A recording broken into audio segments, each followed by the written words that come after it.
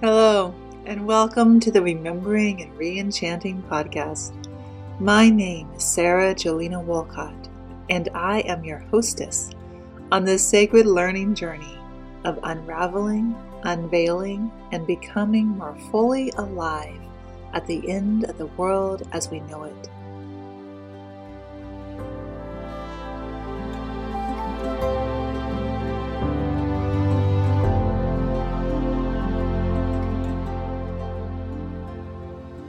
In this podcast, we offer up to you, dear listener, 3 forms of episodes to support your journey of remembering and reenchanting. First, conversations with amazing people. Second, storytelling. And third, myth casting. In this episode, we're going to bring you a conversation between myself and another amazing, fascinating leader in the areas of remembering and reenchanting. Hello, and welcome to the Remembering and Reenchanting podcast. My name is Sarah Jolena Wolcott, and today I am delighted to be joined in conversation with Nina Simons. She recently wrote a book, Nature, Culture, and the Sacred: A Woman Listens for Leadership. And it's a book that really arises from decades of work in the work of interconnecting and weaving the connective tissue between people and ideas and resources, much of which has been exemplified by her role as a facilitator, a convener, and a learner from hundreds of some of the brightest and most remarkable people in service to our planet, to a greater future of sustainability, and to the bringing about of a spiritual and cultural shift. She's probably best known, or at least the way that I know her, is through her work as a co-founder of Bioneers, a gathering at the heart of nature. And I just want to say first what a complete honor it is to have you in conversation today, Nina. You have been, your work and the work that you have done has had so many ripple effects that I have experienced in my life and that I know other people have been touched by. So such a pleasure to have you with us today. Thank you, Sarah. I think that's the most soulful introduction I've ever had. I loved how you thank you. I'm really honored. I want to meet this person.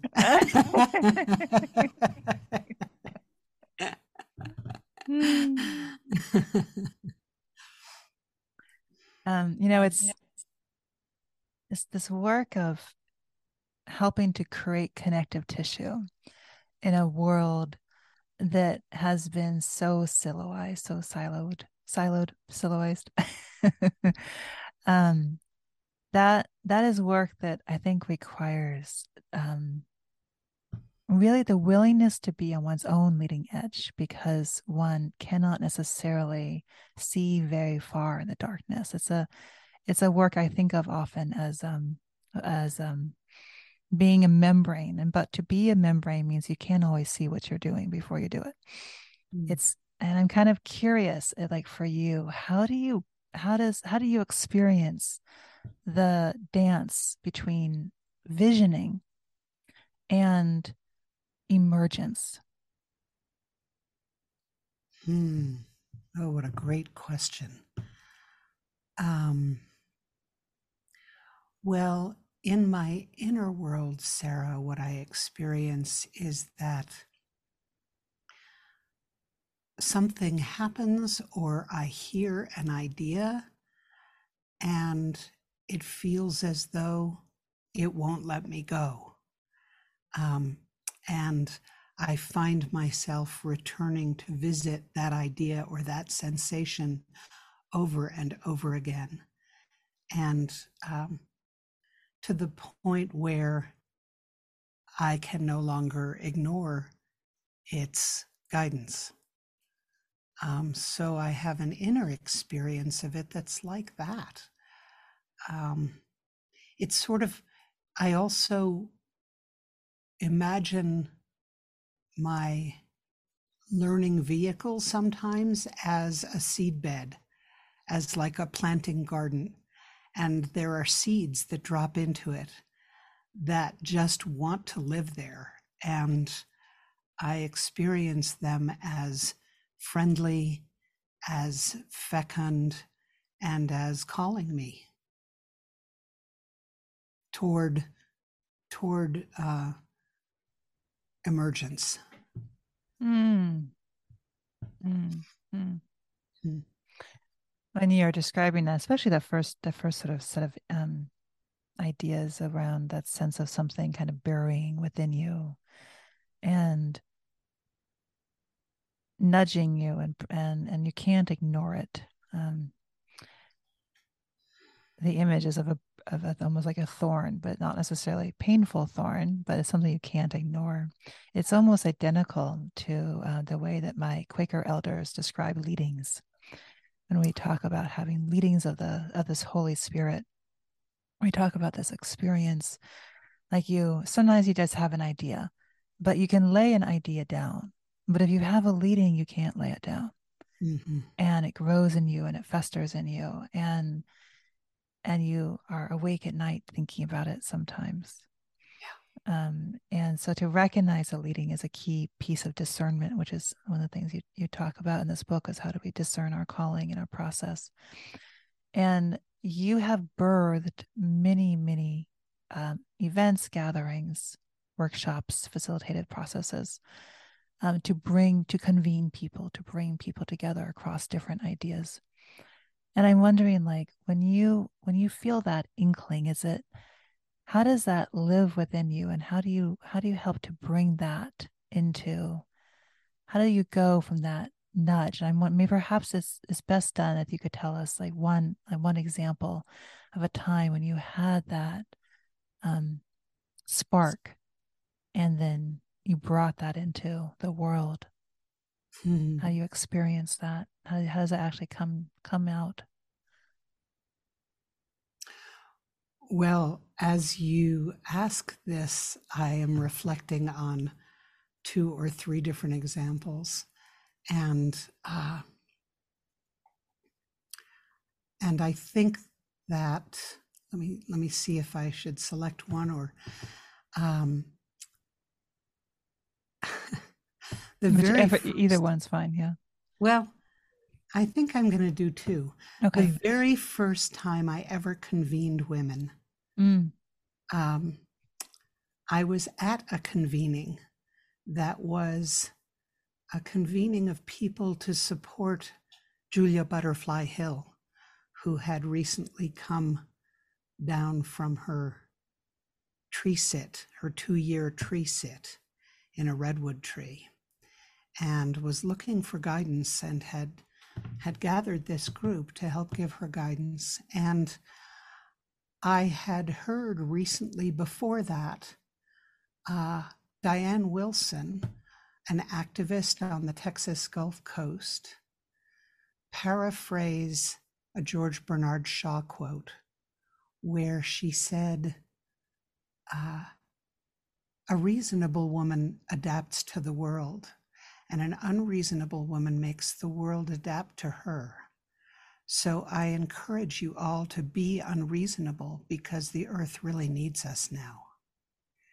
And that was a leading, a calling that, when I heard it, landed in me in a big way. And so I had begun dreaming about a gathering that, in my heart mind, I was calling Unreasonable Women for the Earth. And I had never done anything like that before. And I was sort of starting to imagine it as if I was going to make a soup. And I was thinking about which were the women that were the key ingredients to the soup, and how would it need to be seasoned and sparked in order to be most delicious. And I was sharing a room at this retreat with a friend. And when I told her about my dream, she said, "Oh, I have a retreat site reserved. I'll give it to you. And we Uh-huh. wound up convening 34 women at the most gorgeous retreat site that doesn't exist anymore, with hot soaking pools. And it was amazing. It was absolutely amazing. And it was a very exciting emergence for me because I dreamt and created the whole thing. And with 34 very diverse women leaders, any illusion anyone had of control went out the window immediately. And it was quite fantastic. But the other one that occurred to me as I was listening to you, Sarah, is there was a time when I was feeling really called to immerse myself more deeply in learning about racial equity. Mm. And I had been working with groups of women, and two women had come to that one retreat who called each other comadres. And as I got to know them, they were both of indigenous Mexican descent. And they explained that their relationship was one of deep, lifelong commitment, that they had promised each other that for the rest of their lives they would show up for each other, and if one died, the other would take care of the children, and that they had each other's backs. And I thought, oh, I want to understand how to create beloved community among very diverse women, to see whether we can foster and engender that kind of relationship among women who are not born into indigenous lineages. And I convened a group that I called Comadres, and it was really to address my own yearning to learn. And it was a retreat that was very deep and very painful, because we had eruptions that we were unable to reconcile while we were there, and some of which have been unable to reconcile even since. But I think in many ways, the transition that you're asking about from the dream into emergence is motivated largely by my own heart's desire to learn something for myself. And I feel like it's kind of a funny secret that I've experienced, that when I create a situation that helps respond to my own yearning, it creates medicine for other people.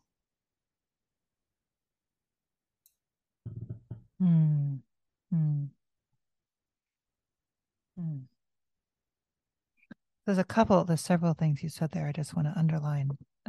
One, at first, a thing you said about that beautiful story of you spoke something and someone responded with an offer. Those, again, in the Quaker tradition, we talk about as way opening.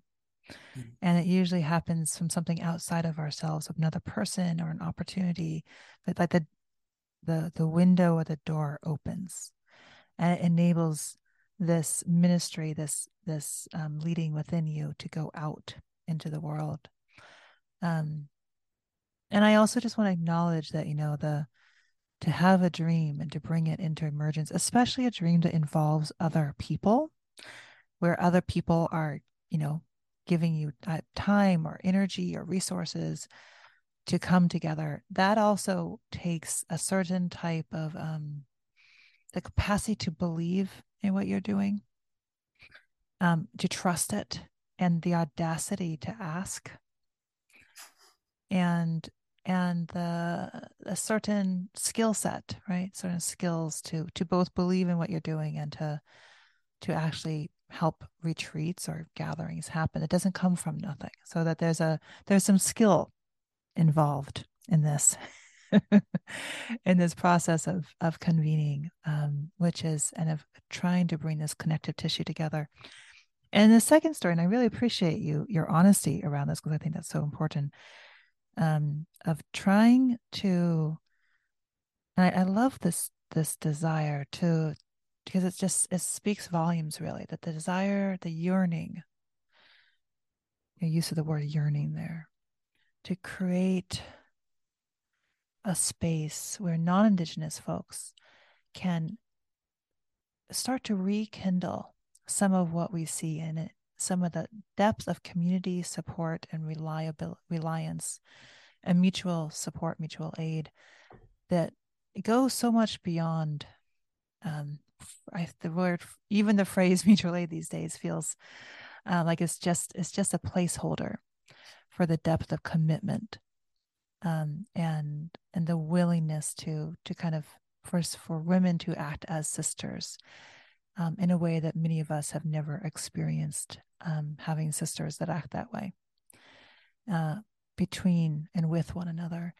And what I hear in that yearning is a yearning to heal the brokenness of our culture, and particularly the brokenness between women, and the ways in which the circles of trust within the sisterhood have been broken, and are continuing to break. It's not past tense. And also in that this yearning and this trust that in your own yearning can come medicine for others is also quite powerful.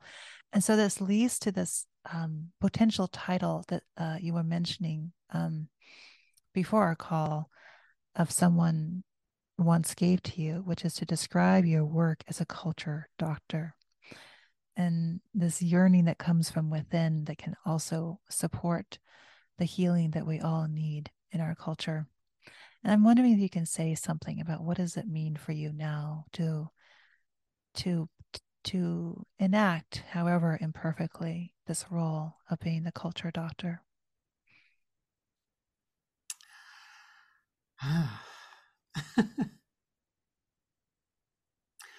Well, I'm feeling really deeply humbled by it at this moment.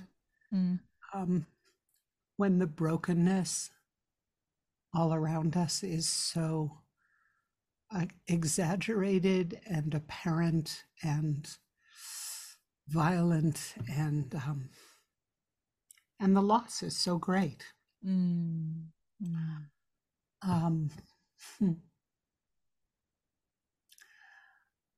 I'm finding in myself that after many, many years of focusing on working with women, I'm really feeling drawn now to how to help rebalance the masculine and feminine within us all.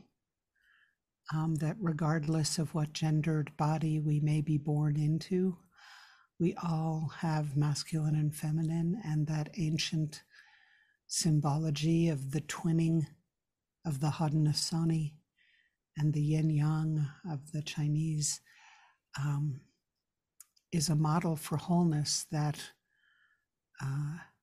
continues to deepen in meaning for me as I age.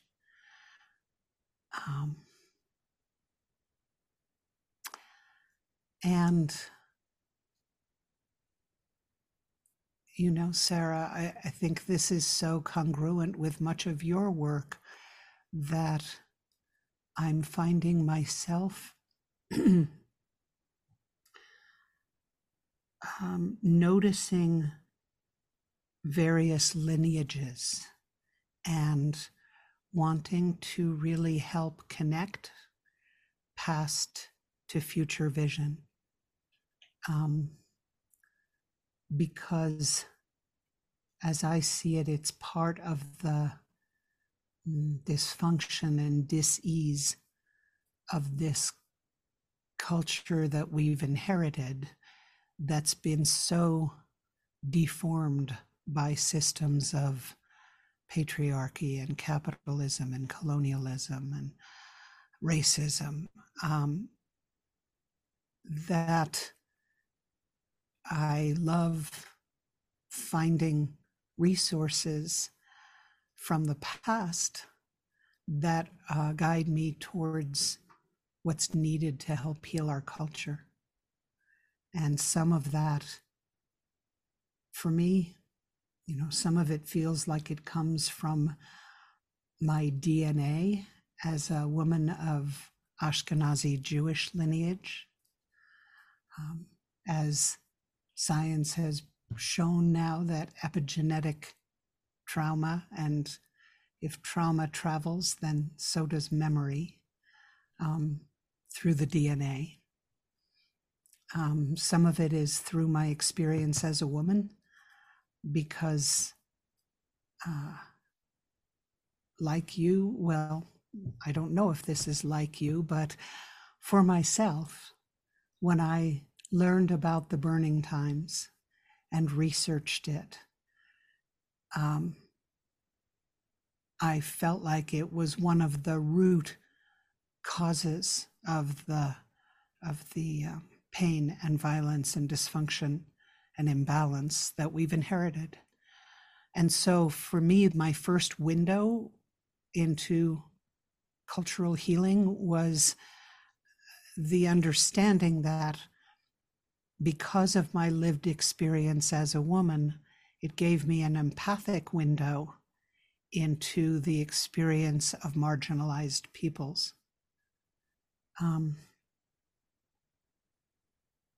And, there are a lot of clues that I'm gathering right now. I feel like I'm in a transitional moment in my life, and I'm sort of harvesting clues that I have gathered about what's needed to walk into this time in a way that offers healing. And and some of it has to do with what I've learned so beautifully from my friend and mentor, Terry Tempest Williams, that we need to be dancing with apparent contradictions, that there is no room for binaries in the world we're living in. It's far too complex for that. And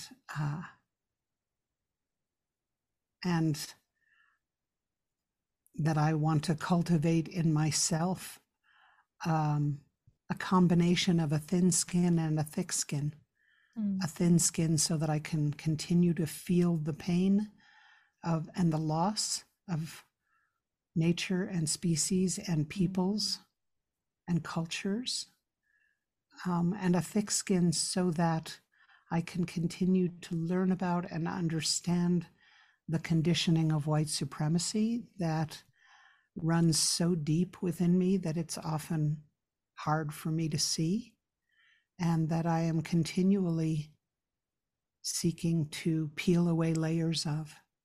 So in many ways, for me, the work of cultural healing or being a culture doctor starts with myself and with peeling away so many layers of culture that I have absorbed without ever consciously intending to.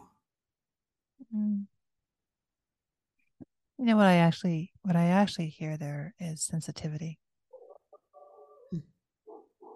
Right. It's the capacity to be sensitive to the myriad ways in which we are ourselves impacted, but to tease out from the background and the foreground, to tease out the disruption, the things that cause violence, because so much of what causes violence are things that we have become accustomed to. So to even see the brokenness, like we think the brokenness is one thing, and then we, after a while, like, oh, no, it's actually something else. And to be able to look and work with history as part of history helps us see more clearly that which is broken within ourselves and others in our world. It also helps us see wholeness. It's interesting. I remember when I first learned about the burning times when I was a young woman. I guess, a young teenager. I didn't. I saw it. I saw it as very important. I recognized it as like shaping. I think I recognize it as influencing the broken sisterhood, right? The sense of the sisterhood being broken. I did not like I now see it as much more important than I did then.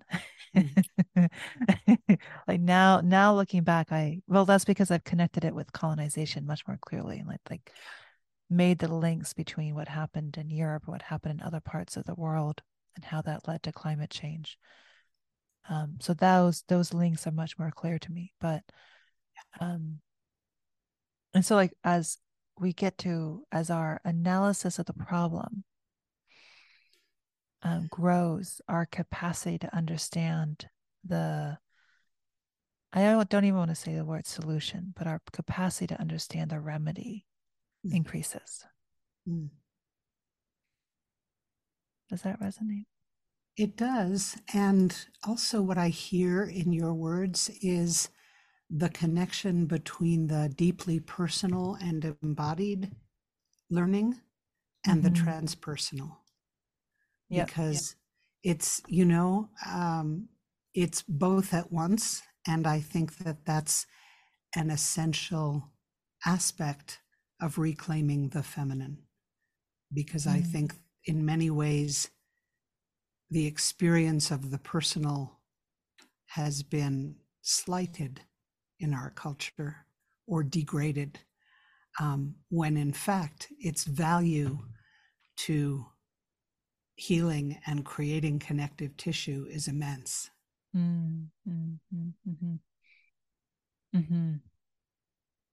Right. So it's an irony, right, that we have such an individualistic culture, and yet the personhood is very disvalued. Right. Right. It's odd. Oh, one of many, many oddities. And I really, I really just want to say how much I appreciate you as someone like, I mean, I think so much of your in Pioneers, you have the Every Woman's Leadership program, and you have many other, you've convened, I don't know if you've ever counted how many you've convened, groups of women, and really, focused on bringing women together. And I appreciate you. I think you are someone who's often on the cutting edge of things. And I have felt in recent years like, women's work is incredibly important. Women gathering together as women is incredibly important. Don't want to discount any of that. And to heal the sacred masculine and to heal the sacred feminine is something that we all have to do within ourselves, regardless of whatever our gender may or may not be, or whatever fluidness there might be. Yes. And so I'm super curious, like as someone who has been doing so much convening women, what helped, or what has been prompting you to think less in terms of women per se, and more in terms of the balance?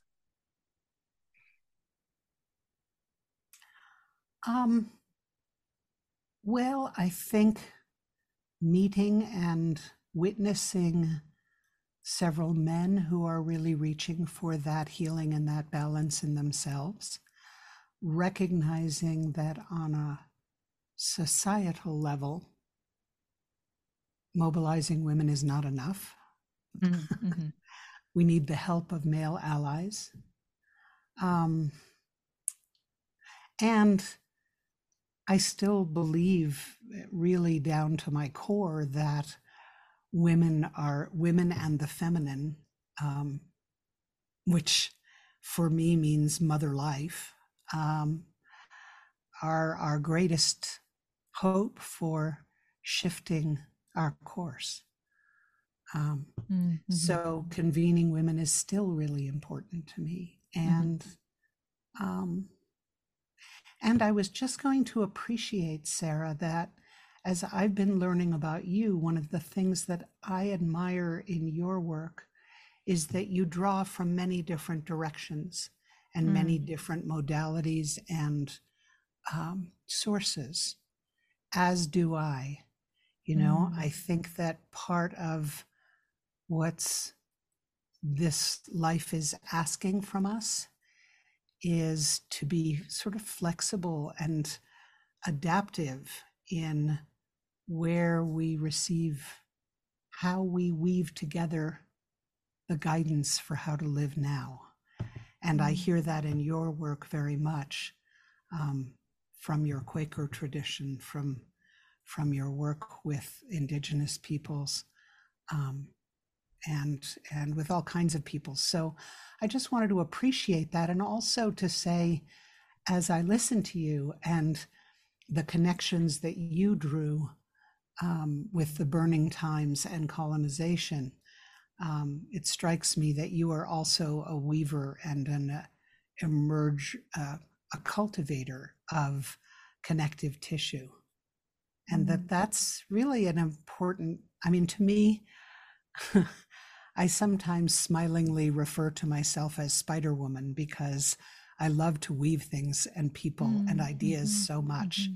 And I see that in you as well. And it's a beautiful thing. Well, the work of healing is weaving, right? It's a combination of unraveling. You often have to do a fair amount of unraveling and tearing the body further apart in order to get out the thing that's inside of it. But of also enabling, I mean, when I talk about remembering, it is very much that somatic experience of the human earth body coming back together again. It is to remember is to rejoin, like literally, and to let that have a multiple temporal dimension. It's happening in the present, it's happening in the past, it's happening in the future that's in the present and in the past. It's not, there is both linearity and circularity, that we can, but at the process of remembering, which is, a process of both developing and returning at the same time, both going forward and deepening and retrieving. It's very multidimensional. We can't just have a singular way of doing it. And I hear that in what you were just saying about both honoring the role of women and acknowledging the importance of balancing the sacred masculine and sacred feminine with all peoples. And like that's, it's kind of that more, it's not just a one thing, right? It's that kind of fluidness that enables adaptability and flexibility over time and in different contexts. Yeah, it's a both and. There's a lot of both ands in the world. Mm. And may there be more all the time. Mm. Mm-hmm. Mm. In this work of weaving and bridging and bringing different people together to support that process, to support people in going outside of their own box, whatever that box might be, or looking beyond their horizon, which for all of us is inherently limited. I'm really curious because you've been doing this for so many decades. Do you think that skill, the skill of convening well and of weaving, do you think that skill can be taught? Yes, absolutely. And I think it is probably more readily learned by some than by others. I think that it requires an orientation towards what I call relational intelligence and practice of leading from the heart and of good partnership skills. But yes, absolutely, I think it can be taught. In fact, it's something that, as my beloved partner Kenny and I are both aging, we're sort of consciously working to transmit much of what we've learned to others within our organization so that our roles can change. How are you thinking about this process of having cultivated an organization for multiple decades? How are you thinking about this process of kind of going into of leaving it in the hands of others? What is, if I may ask? Because I feel like this is something that many people are beginning to do. That many in the boomer generation are, at a place now where it's time to step down and to enable other leadership to rise to the fore. And it can be really hard. And I think some organizations are more skillful at it than others. What are you learning about the process of stepping aside with grace and still maintaining the core values? Well, I think, first of all, for both of us, this organization is like our child. So we don't honestly think of leaving it. We think of stepping back from the roles that we've had so that others can fill those spaces. And honestly, Sarah, we've made some terrible mistakes in the past. I mean, really bad, particularly in hiring and choosing leaders who we thought were different than they wound up being. But I think it helps for us to consider it as a gradual process and not a hard stop. Neither of us is interested in retiring per se. We just want to shift our roles and be sensitive to the changing world and how the organization reflects the world it's serving. So I think we're practicing tremendous discernment about who our leadership team are. And we're also learning a lot from witnessing the whole field of the nonprofit world, where it's become apparent that having one executive director is probably a recipe for failure and for burnout, and that it's not a job that any one person can do sustainably or well. And so we are cultivating a leadership team. And that team is really practicing the values that we've sought to imbue the organization with. And so I guess carefully, consciously, and slowly, gradually is how we're doing it. Well, the family metaphor there is really interesting, right? Because it's like the metaphor, like as the parent of an adult child is still the parent of the adult child. There's still that relationship. It doesn't completely disappear. But the role the adult parent plays to the adult child is extraordinarily different, especially as that child has their children, or as that child takes on, different levels of household responsibility. Exactly. Yes. I feel the difficulty of some of the discernment when you say that. Yeah. Yeah.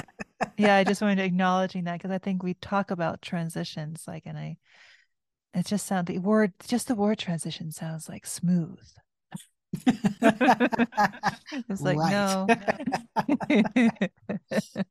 Well, if one's very, very lucky. If one's very, very lucky, right? Well, one thing that, like, just organizationally, that I think you guys have done beautifully is, the growth of the indigeneity program led by Alexis Bunton and others has been such a tremendous blessing to the whole space, and to pioneers, and to many Indigenous peoples who've been able to come through there and do their own work. And that's been really important. I'm wondering, like, as has two white co-founders. This is not something we always see. There's lots of organizations where the ability to grow within a white founded organization, a indigenous, especially indigenous, but also just generally BIPOC orientated safe space is something that frequently has not happened. And I'm just wondering if there's anything that you can share with people about what you've learned, not just the importance of doing it, but like what has enabled that to happen from your side. From our side, yes. From the very beginning of Kenny's vision, it has always had indigenous worldviews and wisdom at its heart, pioneers. And so, I know that as I reflect back to the very beginnings, I remember hearing indigenous people speak and my mouth kind of dropping open with the realization of how much I had to learn about how to be a human being from these people. And we were lucky enough, again, from very, very early on, we had a relationship with John Mohawk, who was a scholar from the Haudenosaunee and prolific author. And we actually did a project with him in the early 90s. And he was really one of my husband's greatest mentors. And he was on our board of directors from near the very beginnings on. And so in many ways, the evolution of Bioneers has been guided by indigenous mentors from its start. And as you mentioned, the Indigeneity program is co-led by Alexis Bunton, who is amazing, and her co-director, who actually really began it with us, with Melissa Nelson, Cara Romero. And Cara is also an extraordinary, gifted and visionary leader and art photographer. And the two of them are such an extraordinary pair.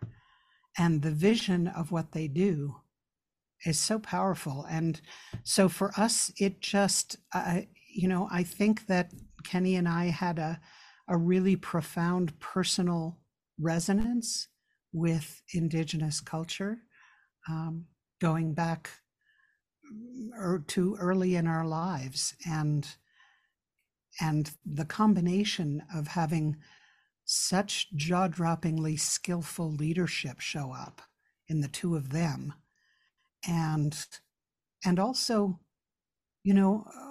learning to walk a line of, which we're still learning, and it's not always easy at all, of a primary purpose to be of service to Native peoples that program has, and at the same time, the acute awareness that we're all indigenous to Mother Earth and that people of every ethnicity have a great deal to learn from indigenous perspectives and history and worldviews and voices. So walking those two paths at once is delicate and tricky, but I wouldn't have it any other way. And that work is really one of the greatest honors of my life. To help create the conditions for it to blossom just feels extraordinary. And it's one of the places where I have the greatest faith in its contribution to the world. Can you lean into a bit more? What are some of the conditions? This because this feels important for other people as well. What are some of the conditions that enable that to happen? That enable a space where Indigenous people can support Indigenous people? What are the conditions that enable that larger space to emerge from the perspective of settler founders and settler folks? Well, I mean, for one thing, that program since its inception, has had a very clear boundary that it's Indigenous led, Indigenous guided. They have full authority over what they do, while at the same time it is nested within the larger organization of Bioneers, which really is there to support its purposes. So I think that sovereignty, that full, clear authority resting in those co-directors is essential to it.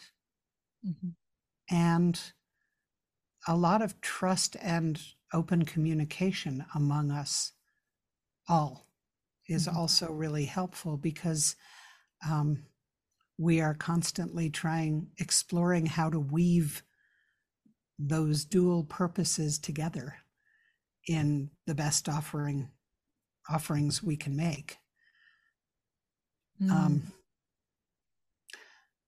So and as you might imagine, it's complicated. I mean, we are living in a time when Native identity issues are very much up and rather heated. And so that boundary between how do you serve the needs of Native peoples reclaiming their history, their cultures, their authority, their health, and at the same time serve the larger healing of the world, it's delicate. I don't know how to say more than that, except that, my own personal belief, Sarah, has come to be that Native peoples and Native women in particular, but Native peoples at large, hold the keys to our species survival. And that therefore, between traditional ecological knowledge, worldview, cosmology, and instructions on how to be human, and living in right relationship with all of life,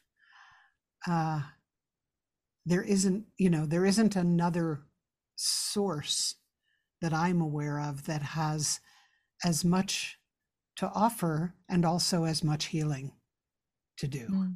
And it's a weird, it's one of those, how do you dance with apparent contradictions? Well, that's just the truth as I see it. So my own sense of soul purpose is deeply, deeply honored and grateful that I get to help support this happening in a good way. I often talk about dynamic tensions and paradoxes. I hear that in what you're describing. Yes. And I hear spaciousness, right? Giving ensuring that there is space, ensuring that there is physical space, that there is financial space, that there's a space for people, for these leaders to be funded, I'm helping to do I'm sure that you guys do some of the fundraising for the program, helping to ensure the funds are there, that the resources are there, that the welcoming basket is there when someone arrives, the food is there, that after so much of things not being there, that there is a space where the things that are needed, the basic things, are provided. Well, and I think it's important to name that there is freedom there and profound respect, So as I have come to continue to learn the meaning of sovereignty to Native peoples, and I know how important both freedom and sovereignty are to me personally. It's clear that that's part of the key ingredients to helping that happen. Mm-hmm. I'm reminded that when the Europeans, particularly the French and the English, came to um, the eastern seaboard of what we now call the United States. And as they traveled, the missionaries would frequently write back and say, "We have never encountered a people with so much freedom." Mm. And it was an insult. It was like a how could they? How could they have so much freedom? And how could they? Because they would say they believe that everyone should be free and that a woman can divorce her or can separate from her husband, and that all these things can happen. And it was such a condition to which they themselves in Europe had no such practice, Mm. and they had not encountered so much freedom, and particularly so much freedom from an overlord, so much freedom from a higher priest or from a superior. Like they say, the sachems do not have control over their people. They were just, because their people are so free. And they were all confused. What is all this freedom? What are we doing with all this freedom? We don't know how to handle it. Um, and over time, of course, that becomes one of the most beloved values and qualities, and becomes something that people the world over uh, has become a value people the world over strive for. Now, what exactly we mean by freedom is a whole other conversation. But um, um, and yeah, there's a lot of weird history there. But to just like to acknowledge, we can't give someone else. We don't give someone else their freedom, but to recognize it for what it is Mm. and to respect it. Yeah. Um, I wanted to read something from actually a collection of names from your book. In your book you do a beautiful um you're always sort of going in between some of the lessons from your own personal life and the things you've learned as you've worked with particularly different women, in trying to seek out an understanding of a type of leadership that is based more in the feminine than the kind of stereotypical. I don't even want to call them masculine qualities of leadership, but masculine as defined by a colonized world quality of leadership. So I'm going to name some of the leaders that you name as lifting others up, and I'm going to read them, a list of these several women who you talk about with great love and kindness and admiration.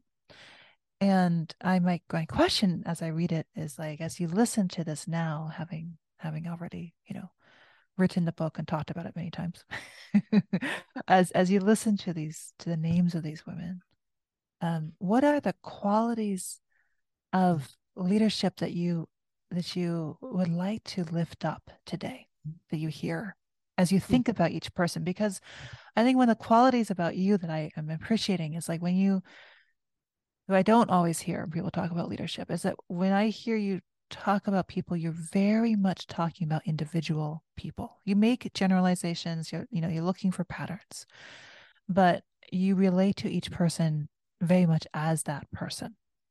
And you're really, you seem to be one of those people who loves to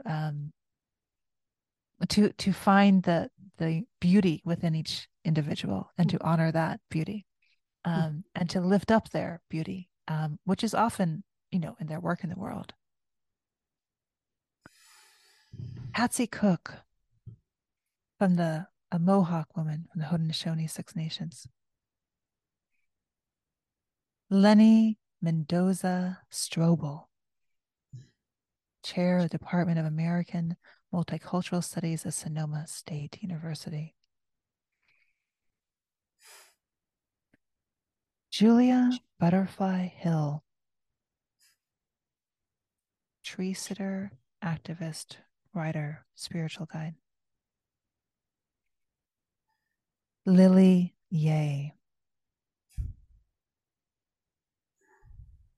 artist, community gatherer, global healer. Fania Davis, activist, civil rights lawyer.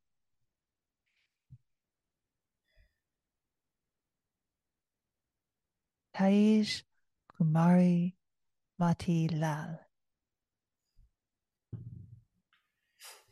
Indo-Caribbean artist and activist, philanthropist, and family member. Ai Jen Poo, organizer of immigrant women workers.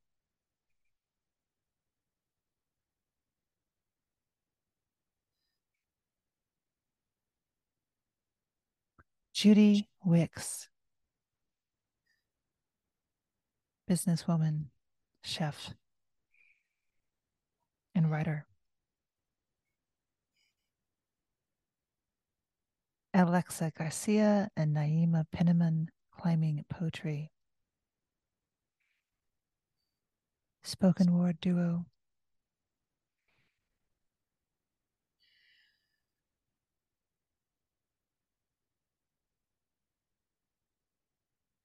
Joanna Macy, eco-spiritual leader, Buddhist scholar.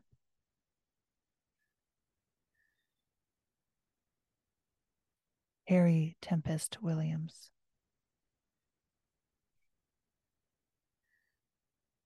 author, spiritual leader.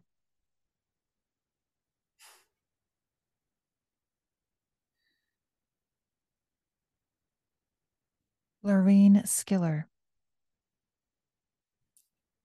host of a radio show.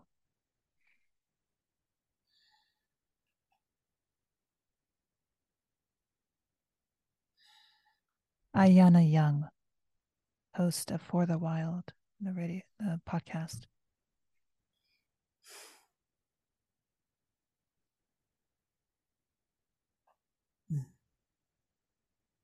And I'll pause there.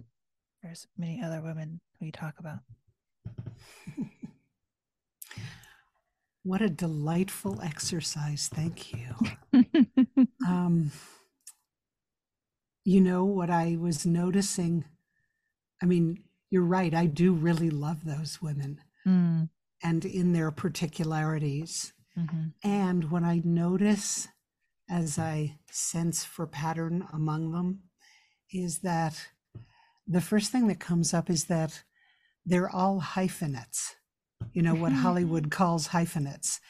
They're all women who basically refuse to be pigeonholed in one job description, but who have found really creative and beautiful ways to emerge forms that integrate many parts of themselves. And I had an image as I was listening to you and sensing into each of them, which is that they're all women who I would describe as community caregivers. For some of them, the community is the world. For some of them, it's much more localized. But I saw them as like great owls whose wingspan opened wide to encompass all of those they love and care about and want to offer succor or healing to. That's what they have in common for me as leaders. You know, I love it that so many of them are artists or artful, and yet they're also naturalists and organizers and poets and performers and farmers and all kinds of things. And they're women whose paths in life have been led from their spirits and their hearts. guided by their spirits and their hearts. And that's something that you're continually lifting up. You're lifting up the shifting of the guidance from the head to the heart, from the individual to the collective, from the rational to the dream time, the intuition and the mystery, and engaging with that darkness, engaging with that the dream, the richness that comes in the dark. And these are all women who do it. And I also heard that the storytellers, right? They're all storytellers in different ways. Yeah. And they do it very differently. There's a tremendous different ways in which they're doing it, but they're all storytelling. Yes. And they're all working with tradition in different ways, working with, innovating with, thinking about tradition. And they're all intersectional, as we say. They're all bringing together these different pieces. And many of them, in many ways, they could all be described as culture doctors. Which tells us something about this term culture doctors, right? It tells us something about the importance of the work of working at the intersections, of healing at the intersections, of thinking about the trauma, the rupture, of engaging with repair. Yes. Of how do you entail repair after rupture? They're all kind of inquiring into this process of, like, if they're knowing the rupture, experiencing the rupture, and then inquiring into the process of stitching together and enabling repair. I had a wonderful teacher named Donna Markova, and she said, relationships are all a function of rupture and repair. And if you think about it, whether they are familial or friendships or partnerships, we all experience rupture in our relationships. And it's the quality of repair that you do that determines the flexibility and the endurability of the relationship. When my partner and I first got together, then very, very, very early on in our relationship, she said, the question is not, the question is it's not whether or not we're going to hurt each other. We will hurt each other. It's how are we going to be in the process, like how are we going to be in the process of repair? Yeah. More or less. Yep. And I remember I was like a little bit flabbergasted. No one had started a relationship by telling me I was going to hurt them. I was like, wait, like, we just kind of got together. Like, what? Like, can we have some good moments first? Like, can we like build up some like whole host of positive things that we're building off of? It's like, no, we're gonna start with the fact that we're gonna get it wrong, which has actually been great. It's been I feel very lucky to have that. Yes. Well, this has been so beautiful, and I feel like we've been able to touch on so many of the important things that you talk about in your book. I find it can be very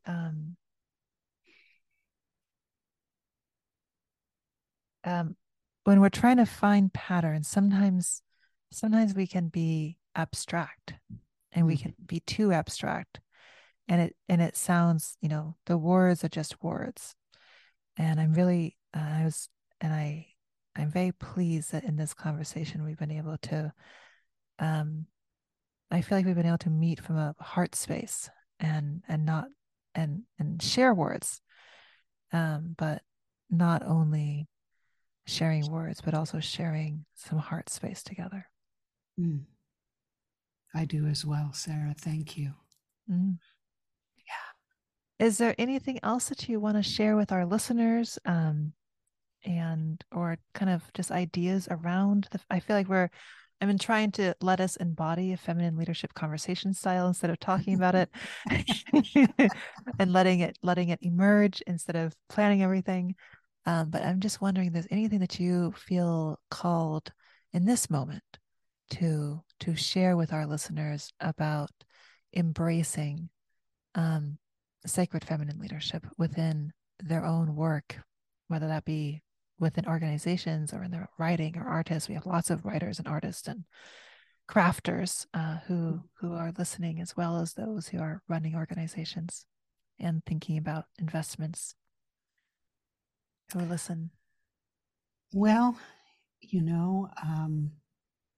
I love the way that you have guided us into a conversation that has touched on many things in this book that I've never spoken about in this way to anybody before.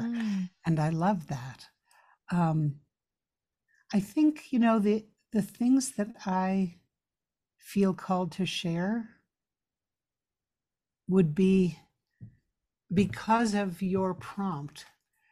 I think when we first met, I don't know when it was, a month or two ago, you said, consider what you are remembering and what you are re-enchanting in your life. And so as I walked in the woods this morning, I thought about that deeply again. And, I feel as though the best thing I know to offer is just my personal lived experience in current time, which is that I'm noticing, having spent a lot of time rebalancing and reorienting between my head and heart, what I'm noticing now is a craving to give more attention to my embodied experience and to my ways of listening for guidance. I was guided at the very beginning of the pandemic to identify a species to be my mentor through this time. And it was the greatest assignment, and I thought, oh, well, the first one that came to mind was the crows, of course, because they are so present in my life here. But then I thought, no, that's too easy. I need to listen more. And I wound up being chosen by a plant person that is, as far as I can tell, one of the few that, even though I live in a place with 100-year drought, this plant is proliferating and thriving better than anybody else. And it's called an Apache plume. And if anyone listening were to look it up online, you'd see that it's a very unusual looking plant because it has these seed heads that look like Cyndi Lauper's hair. They're sort of puffy pink seed heads. And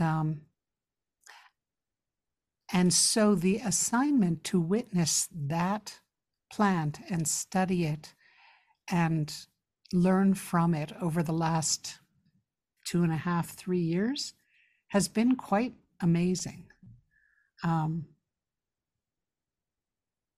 Because it's really required me to have a practice of humility, of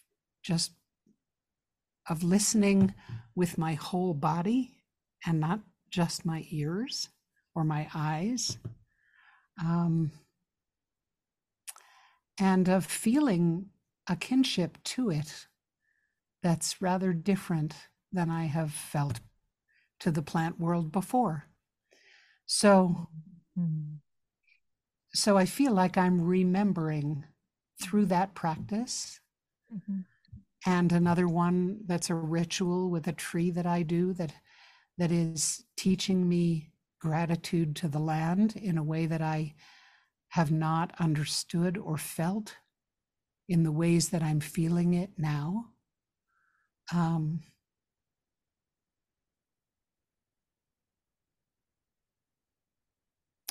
and and as someone who has done a lot of doing in my life, I'm really excited to be heading into a chapter where I'm honoring my desire for listening and moving only at the speed of guidance. And I would offer that. I mean, there's lots more in the book, but I don't need to go into it. And the only other thing that I would offer, Sarah, is to say that much akin to the school that you are nourishing and cultivating, it feels to me like Bioneers is like a West Coast partner and twin. And so I want to offer that as a resource, that there are amazing indigeneity conversations that you can find on the Bioneers website, and a podcast also that's beautiful. And if listeners were to go to bioneers.org/NCS book, you would find lots of resources and a free download of the introduction to the book. So if people are curious, that's where to go. And thank you, Sarah. I look forward to how our lives and our works may weave together in the time ahead. I love that. We'll have all of these links and resources available on the podcast notes. And I love that you are, going more and more into your invitation, both for yourself and for others, to go deeper into the relationship with your body and with plants, and to let the plants themselves become teachers, not just talking about plants, but to go directly to the living plant themselves, and to the knowledge in our bodies, the knowledge in earth, who is speaking to us in many, many different ways right now, and the divine spark that is moving through and within all creatures that we are connected to. And that's something that no matter where you are not alone, because there are, plants and animals and creatures. It's just being part of this earth is to be in a place of belonging. Aho. And may we all continue to deepen into it. It's the most beautiful feeling I know, I think. It certainly feels to me like it's an octave of being in love, right? Is being in love with Mother Life. And I used to think that if I shared with people how much I love Mother Earth, they would think I was crazy. And I'm grateful to have grown into someone who understands that not to be true.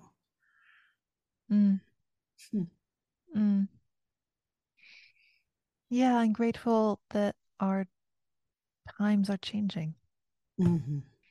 And that more and more people are able to express that love, which is, it's erotic, sometimes it's platonic, it's overwhelming, it's undergirding, it's the ground we stand upon.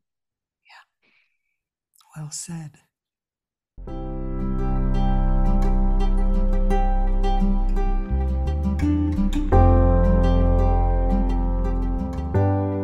Thank you so much for listening to the Remembering and Re-Enchanting podcast. If you are enjoying what you are hearing, please subscribe, share, and leave us a review. I am always happy to hear from you, dear listener, to continue finding ways to connect the disconnected and go deeper on your own journey of remembering and re-enchanting with your communities, your organizations, and your families. I invite you to check out our courses and other community offerings via the Sequoia Summit Via website.